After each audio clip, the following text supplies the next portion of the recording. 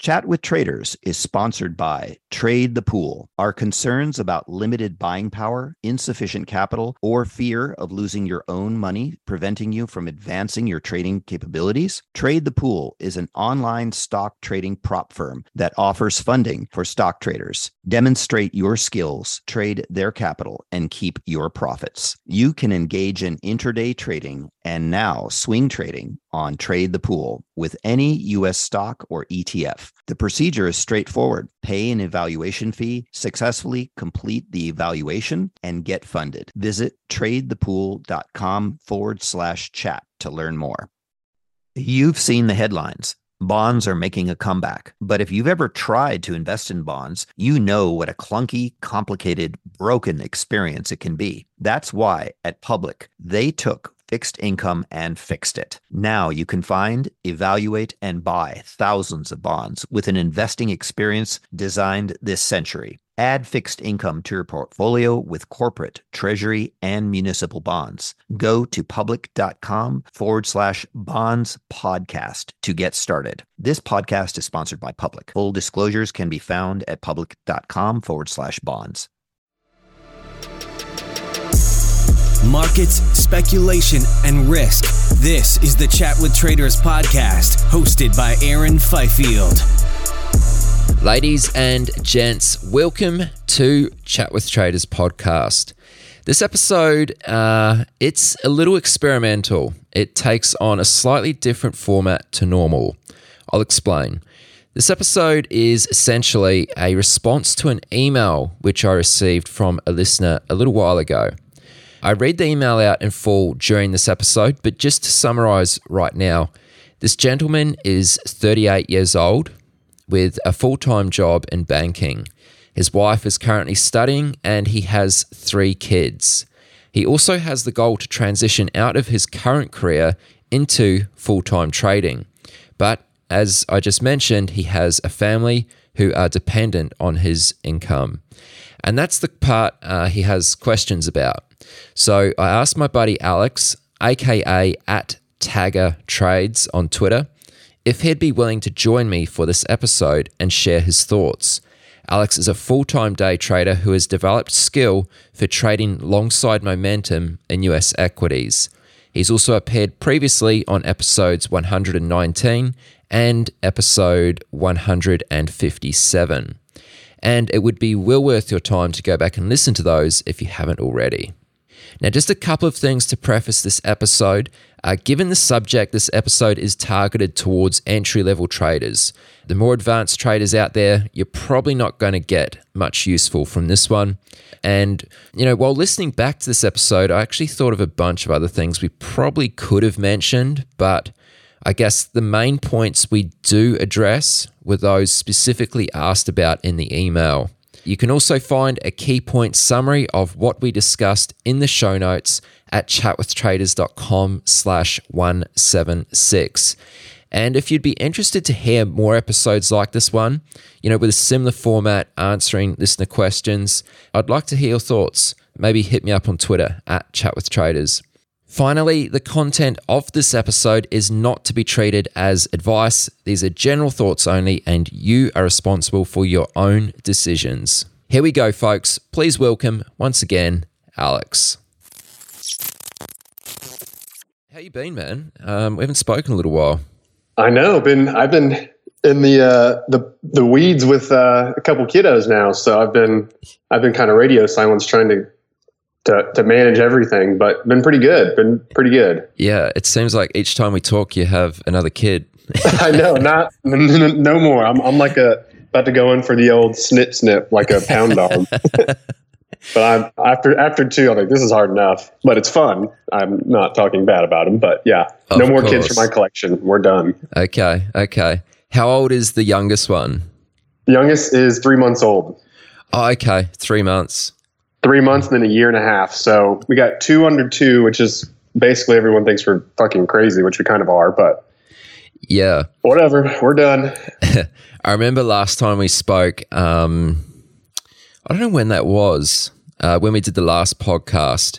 But I feel like it's been almost like every 12 months, give or take, pretty close. Something like that. Yeah. Yeah. You were telling me you were having a bit of sleep deprivation.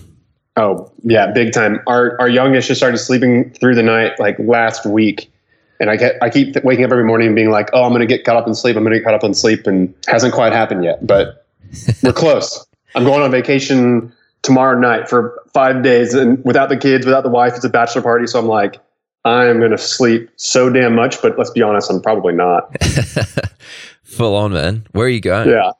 We're going to Colorado in the mountains, and we're going to do some fly fishing and some brewery stuff. And it's much better than the typical Vegas, at least United States, Vegas bachelor party. It won't be like that, but that'll be really cool, man.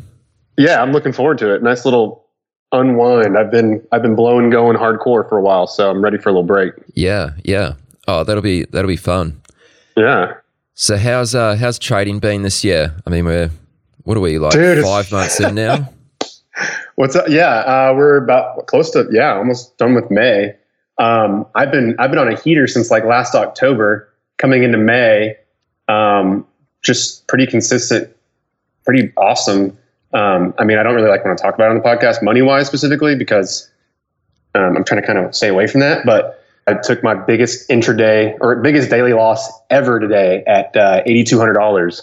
So market's kind of telling me to, and I took I had an intraday drawdown of about $16,000 last week. And it was an illiquid stock that I got too big in, and I ended up wiggling my way out for like a $2,500 loss. Should have taken the sign, but I kept pressing, and I fudged up today. But looking forward to the vacation. I think I just need a little break. Wow. Okay. So you probably didn't really want to talk to me today. No, I mean, no. You know what? I knew it was coming. Let's be honest. Like, it happens, right? It's part of trading. So. I've been going hot, trying to press size, and then I didn't see the signs to back off, and I kept pressing, and clearly it's just signs to say I need to back off, and I'm still up on the month, so whatever. But yeah, I mean, I knew it was coming. Well, that's nice to hear you've had a good start this year. Yeah. Why do you think you had that biggest loss today? Do you think it's purely just a factor that you've been trading a bit bigger lately, or yeah, 100%. I looked at it over again. I looked at it 4, 5, 10 times a day. It was valid. I just took way too much size, and the market's not risk on right now. So I need to be able to get better at identifying, like, okay, I'm allowed to size up. Like I've earned it, but it's just not the time to size up. And that's kind of where I screwed up. I put on a lot of size. The liquidity wasn't there. Tried to start selling some, and then it just started. Every time I was selling, it was like, they knew they had me or somebody on the other end. So they just kept pulling it, and I couldn't get out. So the trade was valid. I just couldn't get out where I wanted to.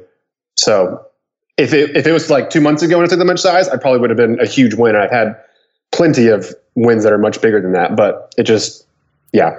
Yeah. Okay. So. Oh, expansion, eh?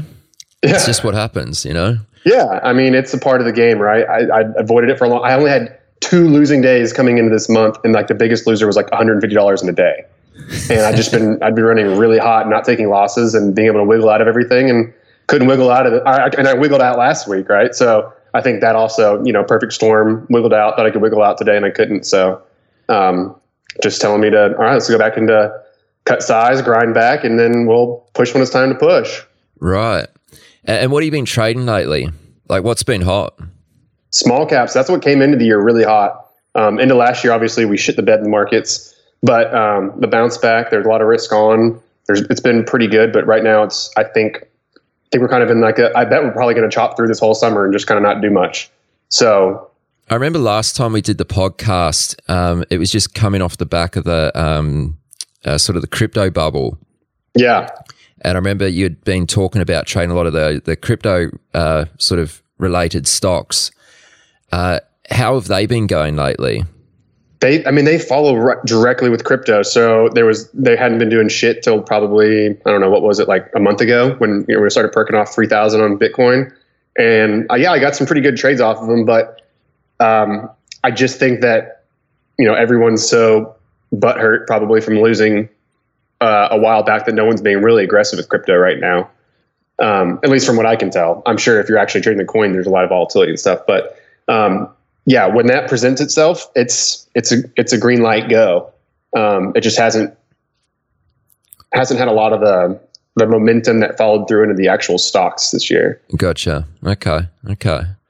Cool, man. Well, let's get into it. So, the format of this podcast, I guess, is going to be a little bit different because I guess it's not so much about you or myself. It's really about, well, let me just get right to it.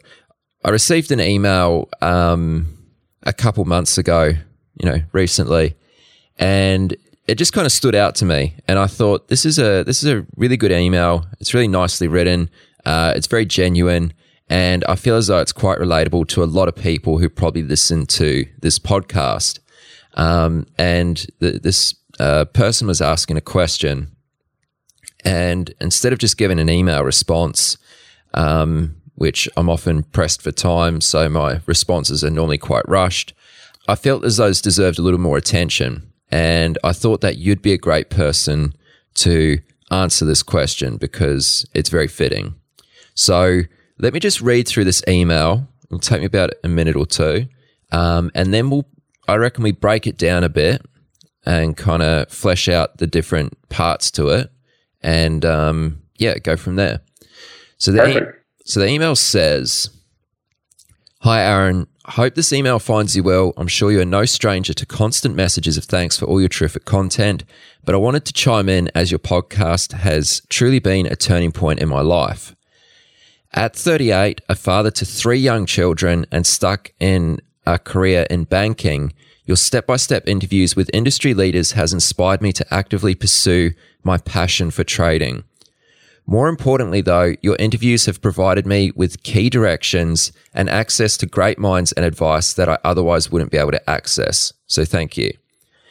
In a bid to actually move out of my current and long-term banking role, could you point me in the right direction? I would absolutely love to make the transition this year.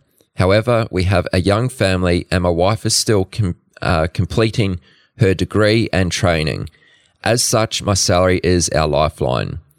In between studying for a Master's of Applied Finance, I'm on the podcast Spark Trial Platform, reading Bella's One Good Trade and the Playbook and your own ebook, Grow or Die. But I'd be forever grateful if you could recommend some actual steps that I could take to get the knowledge behind me and start doing the trades.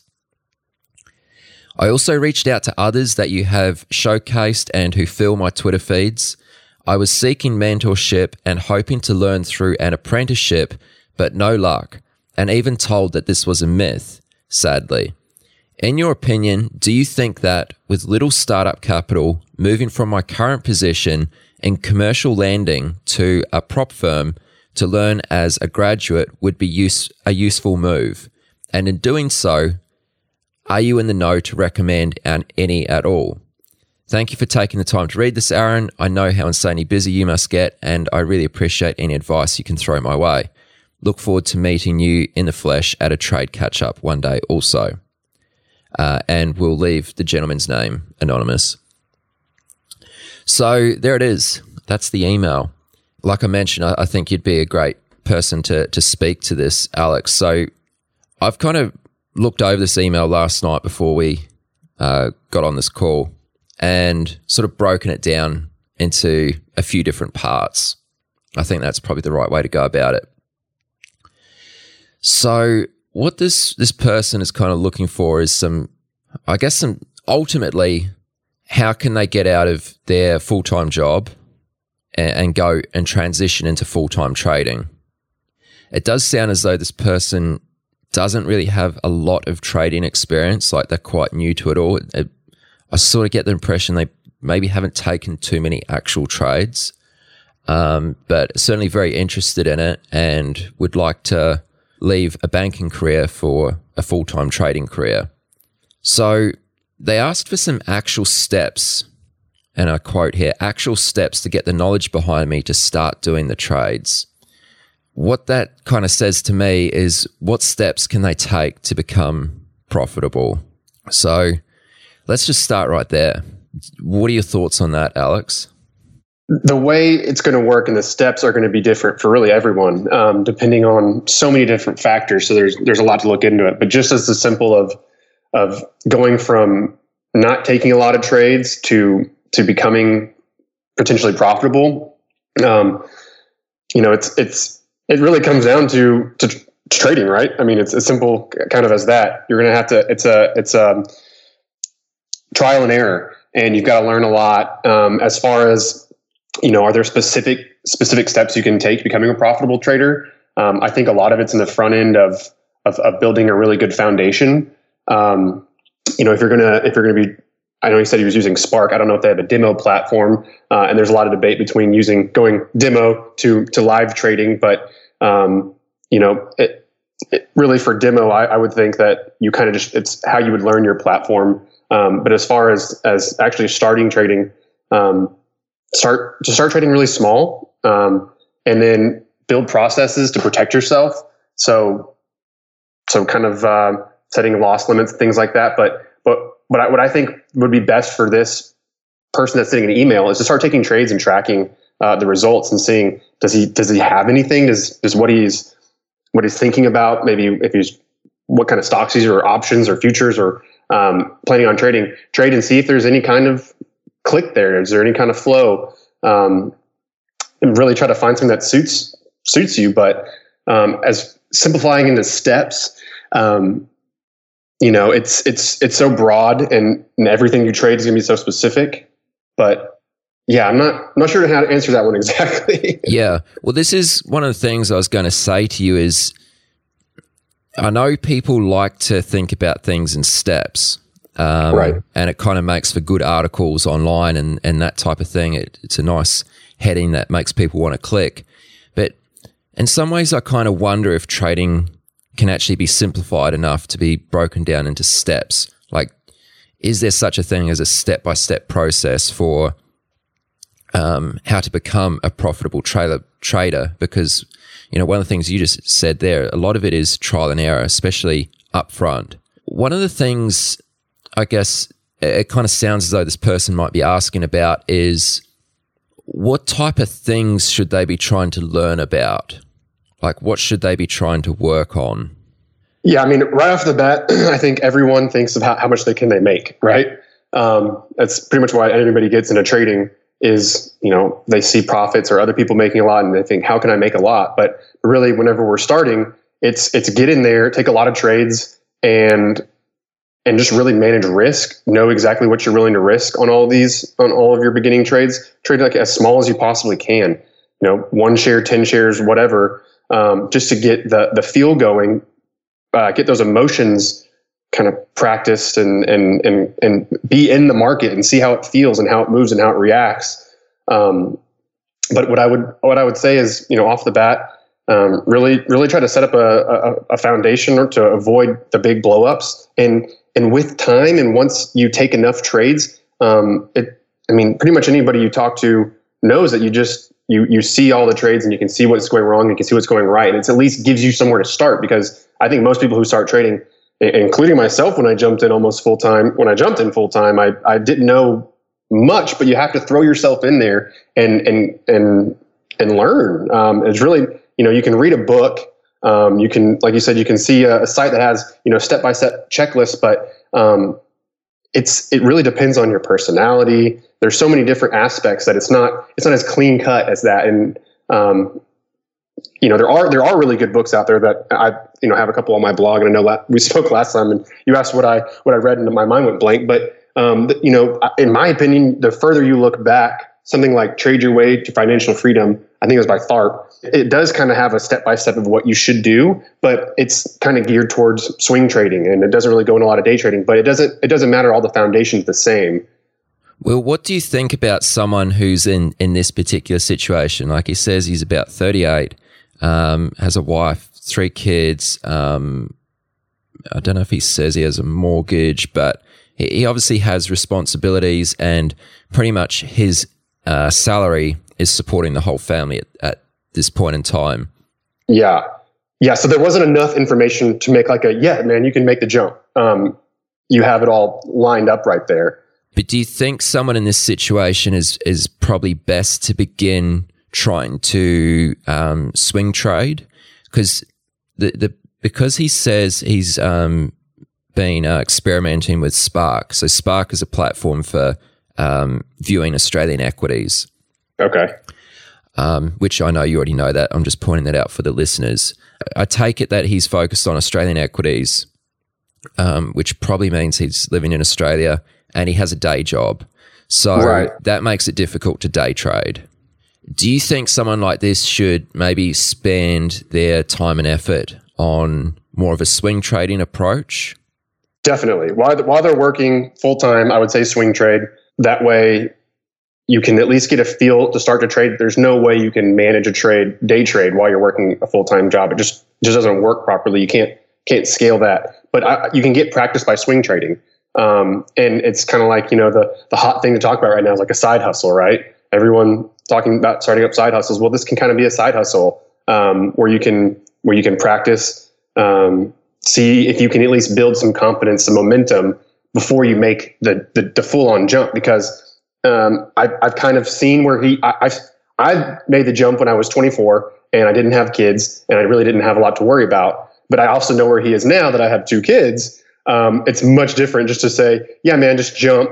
You'll figure it out. And if you don't, what's the worst that can happen? Well, unfortunately, you have a family, you need to be somewhat responsible for that. So, do you have any savings? Do you have like a safety net built in there? If you were to jump in full time, could you live without an income for 6 months? That would be really important because that is if you want to make the jump directly from working to full time trading. Now, if you want to work on the side, it frees you up so much to take losses, and it's not going to wreck you because you still have your full time income, and then you can really work from there and kind of and build your base, your foundation, and your knowledge while you're working. What are your views? Because you're someone who's an active day trader. What are your views on swing trading as an approach to trading? Like, obviously, there's the pros and the cons if you want to compare it next to day trading. What are your thoughts on that? Like, do you feel as though it's a valid sort of way to learn about how you can make money as a trader? Oh, 100%. That's how I started trading, was swing trading. When I was working full time, I was swing trading. When I got into trading full time, my plan was to be a swing trader. It did not work out for me, but that doesn't mean it doesn't work. The reason being is I am such a cautious person that holding positions overnight, I would just lose sleep. I would be on the message boards all night and checking things out. But it doesn't have to be that way. It's just the way I personally am. So I made the transition over day trading. But no, swing trading is completely valid. I'm sure people probably do way better at trading via swing trading than I do. But no, it's a good way to start. But at the same time, if I could go back in time, I would have tried to focus on day trading earlier, just because that's where I ended up and that's what worked. But for some people, swing trading will work if you're more of a person who doesn't like to be in the fast pace and the rush and the news and everything in the short term matters. Then you can widen your time frame out, be a swing trader. Don't worry so much about the small moves each direction. You're looking for a bigger target, and that's your mindset. That's your mind frame. What do you think? Now, I know you don't do much swing trading nowadays. Are you always flat at the end of each day? I am, yes. Okay. So let's just say this person is going to consider swing trading. What do you think might be some good skills for them to try and develop? Like, what sort of things should they be looking for? Now, I'm not saying maybe should is the wrong word, but what are some ideas? Yeah. So the thing that I've kind of, a light bulb that's gone off at some point in my career was that things that have worked for, hundreds of years will probably continue to work. So certain patterns that have worked. And I know we've talked about them in the past, and kind of what I look for as a long bias trader, things like flags and pennants and certain setups that happen on all different time frames. A flag can happen in a 1 minute, a 5 minute, an hour, daily, a weekly. They happen in all different time frames. So really starting to learn how to spot patterns. That is, if you are going to be a technical trader, which I assume probably most people, or according to what this person's talking about, if he's talking about a prop shop, it's usually technical trading. So learning patterns. And then, really important is as simple as just support and resistance. Where's support? Where's resistance? Once you can just start creating a catalog of seeing how support and resistance works, it's kind of the foundation of trading. It's built pretty much every strategy is built around that. So learning where support is, that way you can start managing risk. And then once you learn where resistance is, you can start learning how to sell better and better exits. But it's just going to take a lot of repetition, a lot of seeing the patterns over and over and over again and how they play out. That's how I would recommend for somebody with swing trading or day trading or whatever you want to trade or however style is really start with the basics and look back to what's worked for a long time. Because we've seen these things play out for, as long as we've had charts. Yeah. And what would be your suggestions around sort of how many things you try to focus on at a given time? And when I say things, I guess I'm talking more about, if you want to use the term setups, like how many setups should you focus on at any given time as maybe someone who's a swing trader? So as a swing trader, you've got to bear in mind that you're probably going to you're going to be trading less frequently typically than an intraday trader.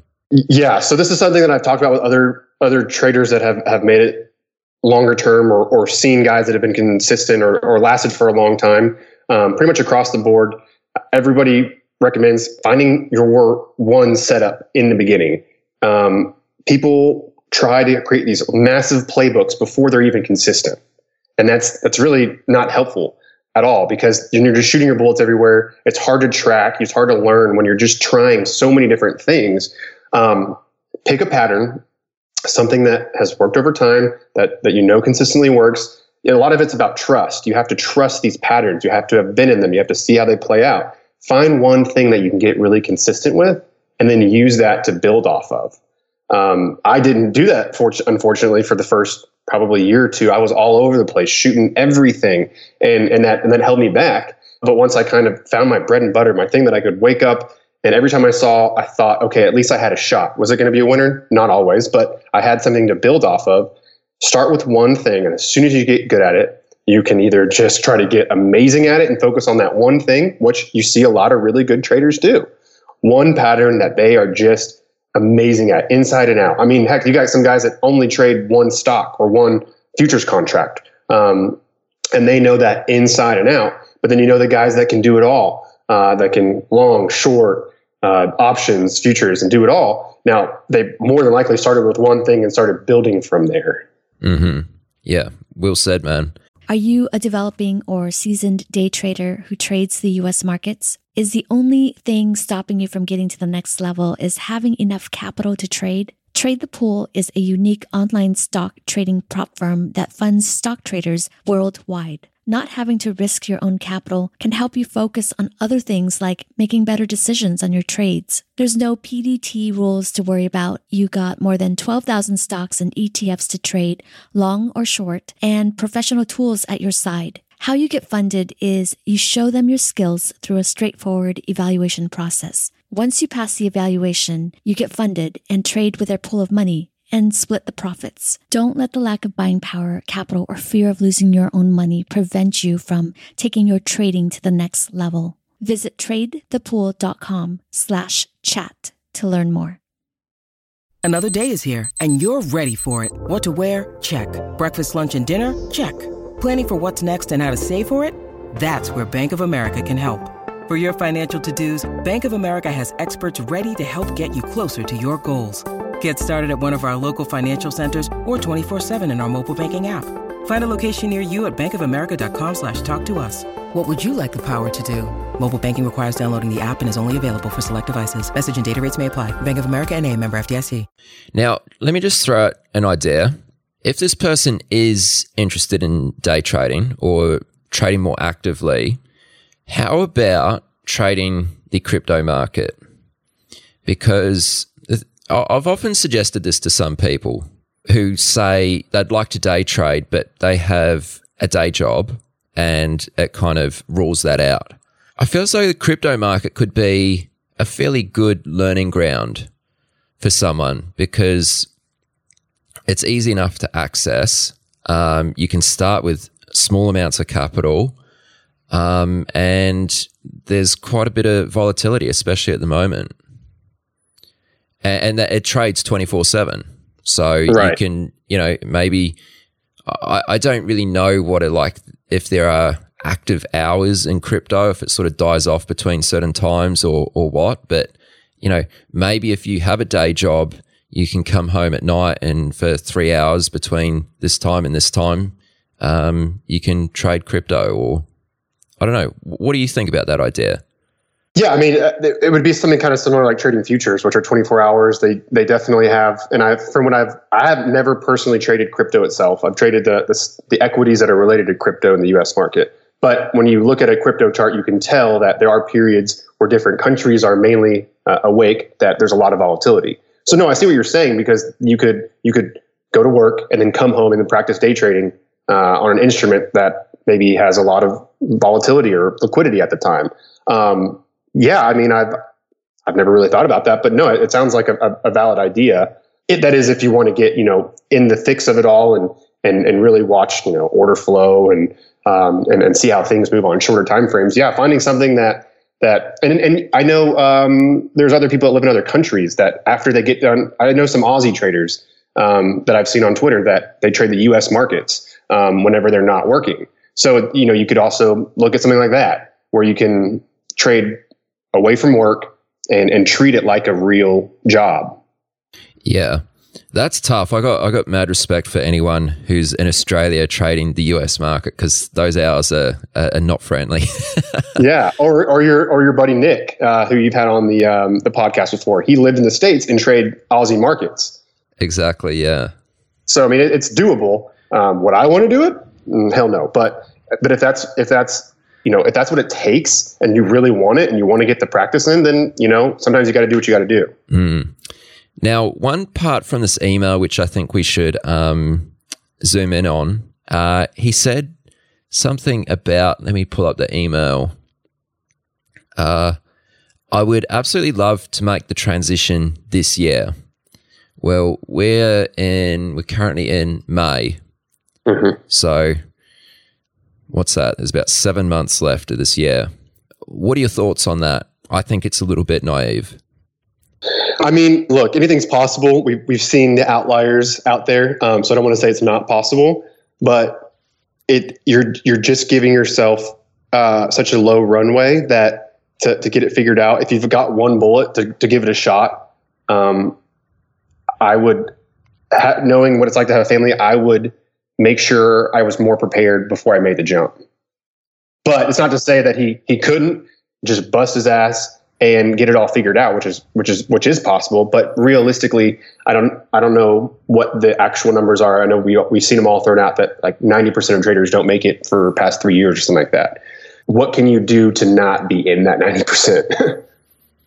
Yeah, I think I don't know. I don't know if you can put like a time frame on it like that. Like, I don't know if you can set a time frame for yourself. Like, I need to transition this year, so I've got 7 months to do this. I think everyone's just different. I know it sounds really cliche, but it's just the way it is. I think, it'll happen for you when it happens, almost.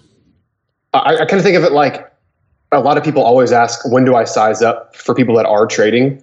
When do I size up? How do I size up? And the one thing that I've kind of spoken with other people and I've thought about before, it's not really, it's not like really there's just like a time frame. Like you can't say like 6 months, kind of like he's saying. You have to earn it. You have to, have proven consistency. You have to know what you're doing before you can up your size. And I'm assuming it probably translates to making the jump. You should feel comfortable and confident before you make that move. And if you're not comfortable and confident, I probably would bet that your trading will reflect that. Yeah. Yeah.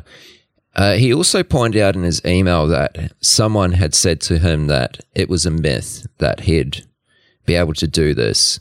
I don't know if myth is maybe the wrong word, but meaning that the likelihood of him being able to sort of leave his current situation, or not leave his entire situation, but leave his current job and transition to full-time trading. at 38 with kids, who's dependent on his salary, etc.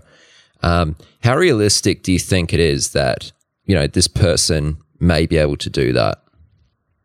Yeah, I mean, I would say the myth more or less is the fact that the lovely Twitter and all sorts of marketing makes you think that, you can just buy a system and it'll work, or something. There's a simple way to make it work. When the fact is, it's not a simple way, but it's possible. So I don't want to say it's a myth, being able to make it, but it takes a lot of hard work. And like anything, I mean, any business you start, it's not just going to just take off right away. It's anything that you do, any sport you start, anything you start, it's possible. If I start playing golf tomorrow, am I going to be a pro, in a year? Probably not. Could I? Maybe. So yeah, I would say making it is not a myth. It's just very difficult. And obviously the numbers show that. Mm. And the other thing you pointed out as well, through the email was, by the sounds of it, he'd like to find a mentor of some sort. He said even learning through an apprenticeship. Well, an apprenticeship, explicitly, doesn't exist in trading. I guess you sort of learn through different means. But what would you say to someone who's trying to seek out a mentor? I mean, you didn't really have a mentor as such, did you? No, I didn't. But I wish I did. It probably would have cut the learning curve down a lot. I've spoken with guys who had true mentors. Now, you've got to understand that there's air quotes mentorship and there's mentorship. There's something where you can pay a fee and be mentored with 100 to 200 to 300 other people, but you're not really getting personalized help, which is where it really benefits. But I have heard of specific cases where people have gotten mentored right from the get-go, and it helps phenomenally, either from a friend or family or something. I didn't even know anybody personally who traded before I started, so that really wasn't an option for me. But I mean, I'm sure if you look hard enough in your network, there's maybe somebody out there who's traded, or hell, who's even given it a shot and it didn't work, and they can tell you what doesn't work, maybe. But I mean, it's tricky to find good mentorship, but I imagine if you could find it, it would be extremely valuable. But you needed it to be more of like one-on-one to like maximum 1-on-4, where it's very true mentorship. Yeah, and I would just like to emphasize the point you made there. I mean, there is a big difference between mentorship when you're paying for a product, I guess it's not a product, a service online, and in comparison to like a true mentorship relationship. Oh yeah. Every time I see it, I kind of roll my eyes a little bit. Some of the marketing for it, because it's like you can't help that many people really well. And if you're going to try to be a mentor and focus on somebody, that one person. I mean, I don't even have it in me. I don't have enough time in my life to mentor a single person because I've got enough going on with trading, family, friends, and whatnot. So to find somebody who can really dedicate time would be very valuable, but just be very cautious about that, I would say. I think what's also really valuable is just getting like some buddies who are into trading as well. Like I've mates here who, we catch up, go grab a burger and drink, one night during the week or something like that, that sort of thing. And, we just talk about trading and whatnot. Like that sort of thing is so helpful. And I think a lot of people get caught up on this idea of having to find a quote unquote mentor, which is very difficult. Not saying it can't be done, but it is difficult, because it's really a big ask on your part when you're asking someone to mentor you. Where it's much easier to, connect with a few other people who trade and, just speak to those people on a regular basis, whether that's once a week, once a fortnight, even once a month. I think you'll gain a lot from that. And it'll sort of more of a two-way thing. These people don't have to be gun traders, but just people who are, good thinkers, who are, actively trading, have a passion for it, very interested in it, and are keen to develop and get better. From having sort of a small circle of other traders who are doing that, and they don't even have to trade the same products as you. Mm-hmm. Oh, I 100% agree with that right there. They don't have to trade the same products. You have to trade because it's a mindset, and it's only people who have actually done it and done it quite a bit understand it. But it like you said, it's so great to have the person who you can reach out to when you take a big loss and you're trying to explain it and you bounce ideas back and forth and you figure out, oh, well, this is what I did wrong.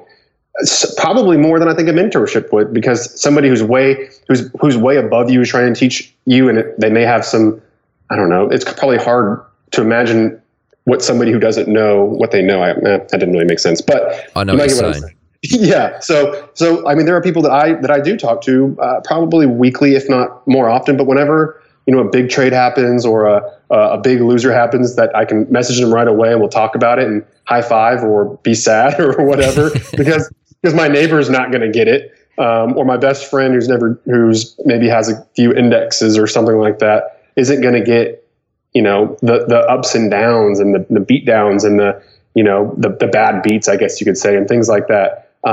Yeah, I think it's huge. It would be very helpful. And I didn't have that early on because everyone that I was friends with, I would talk to for a few months and then they would disappear, likely blowing up. But it was still good to talk in the beginning, just to know that we're not all crazy, right? Yeah, exactly. That's half of it. So I think what we just spoke about there, that was quite important. Don't get too caught up on trying to find a mentor right now. I think there's more value, or maybe I shouldn't say more value, but just as much value in trying to get a couple buddies who are into trading as well. Yeah, definitely. And you guys can grow together. And if you got like 3 or 4 guys who really want it, I mean, that could be a pretty, probably pretty helpful. Yeah, it's pretty motivating. I mean, you can all kind of feed off each other's energy. Yep, totally.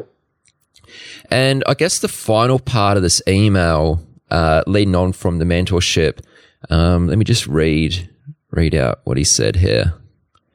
In your opinion, do you think that with little startup capital, moving from my current position in commercial lending to a prop firm to learn as a graduate would be a useful move? And in doing so, are you in the know to recommend any at all? So I'd prefer not to recommend any specific prop firms just on the record. But I don't know. I have a couple thoughts on this. I don't know if you want to maybe start, Alex. I didn't go that route, but it doesn't mean it's not the good route to go. When I started, I honestly didn't even know what prop shops were. So, golf clap to that guy. He's more aware of that than I was. I think if you can get with a good firm, and not recommending any, I've never actually seen any P&Ls legitimate, so I can't verify. But I think if you can get in with a good firm, now that's kind of maybe where you're talking mentorship there, where you have a group of people that are financially tied together, and them helping you out helps their bottom line, and that's probably somebody who's going to help you, right? But I remember the last conversation I think you had a podcast a few weeks ago with somebody down in Austin who said even at their firm, the retention rate's like 13%. Yep. So it's not like that being in a prop firm is just going to solve all the problems and you should just jump ship and go over there. It's still going to be hard as hell. But yeah, I mean, sitting down with a group of people that are trading actively and getting in the weeds with them, that I could imagine being pretty helpful. And maybe if I could have done that earlier, it would have been nice. But at this point now, I enjoy where I am. I enjoy learning by myself. But if you're more of a group person, I could see that being very helpful. Yeah. Now, something I would like to point out, and I guess it's a little bit of a side note, but I think it's well worth mentioning because a lot of people are unaware of this. I kind of categorize prop firms as 2 different types of prop firms. Okay, so there's prop firms where you come in and you trade your own account, you trade your own book, the firm's capital, but you are responsible for your own P&L.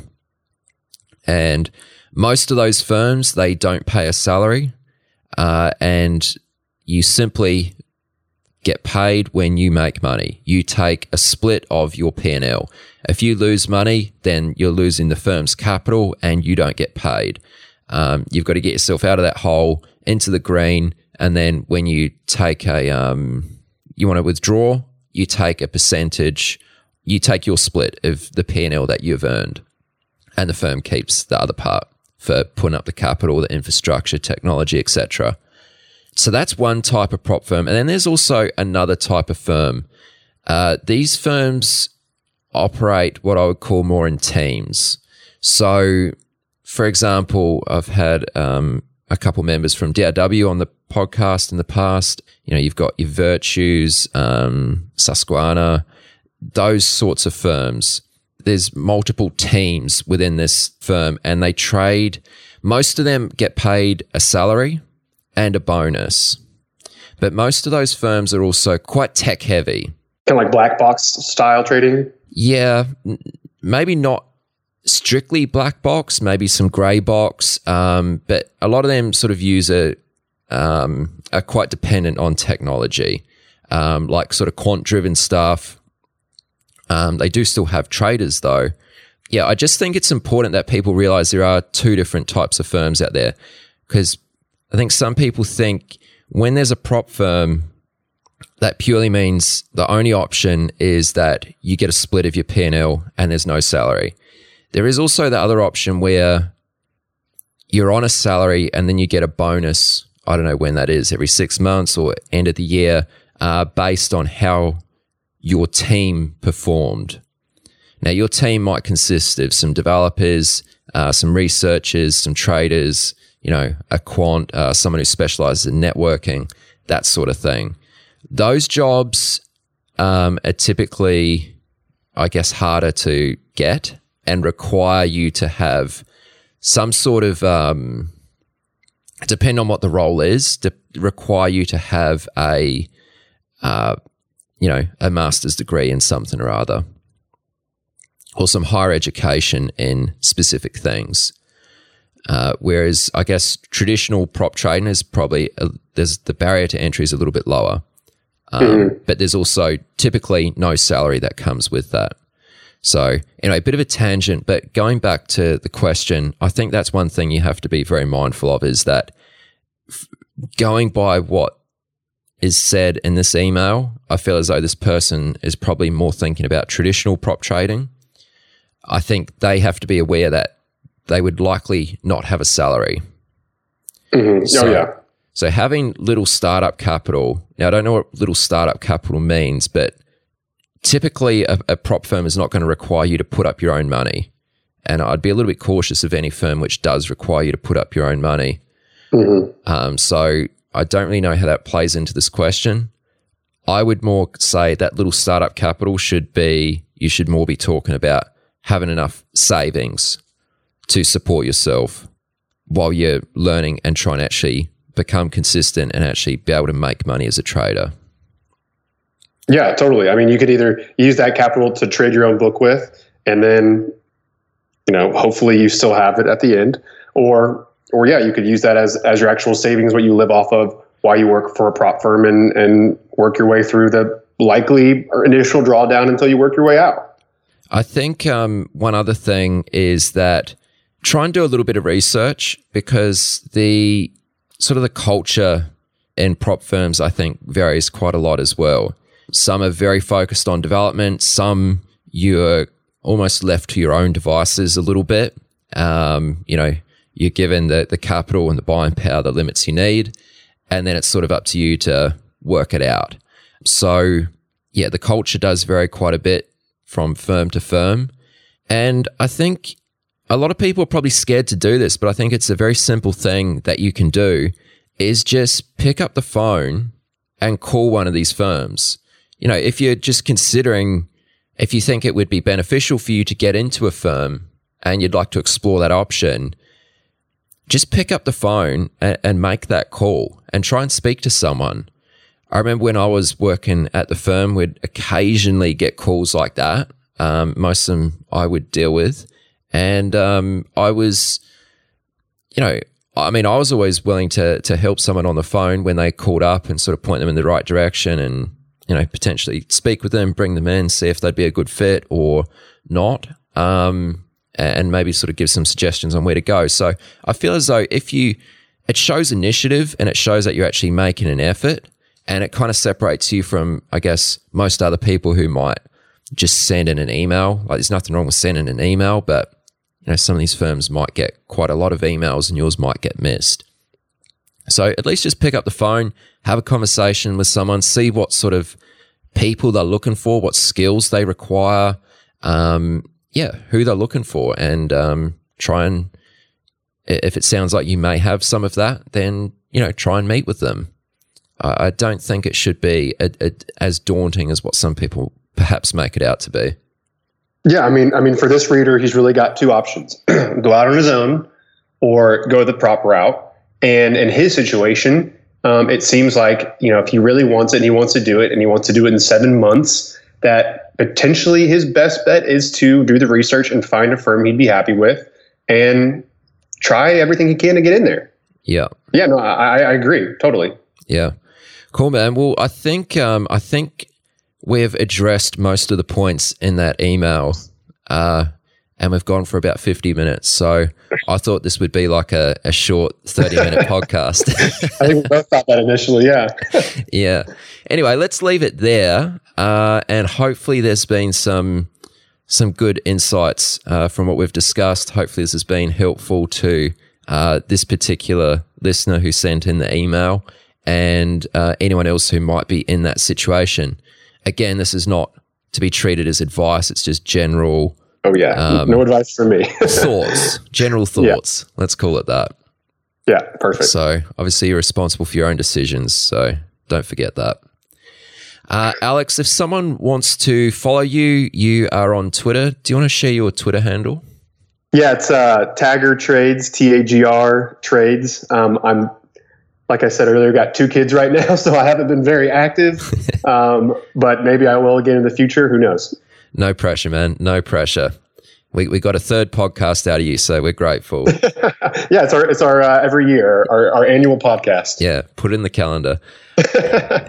Cool. And I will also mention, if you want to hear more from Alex, check out episodes 117 and 157. Really great episodes. I highly recommend. You'll learn a lot from those. Alex, I appreciate you doing this, man. Thank you for fitting it in. I know you got a busy schedule, so we do appreciate it. Well, I hope it helps, and I'll talk to you in a year. Thanks, man. All right, see you, Aaron. You've reached the end of this episode of Chat with Traders, but rest assured there are more episodes loaded with real market insight and zero hype on the way soon. So to stay updated with each great new release, subscribe to the podcast in iTunes, and we'd love it if you'd leave a rating and review. We'll catch you next time on Chat with Traders.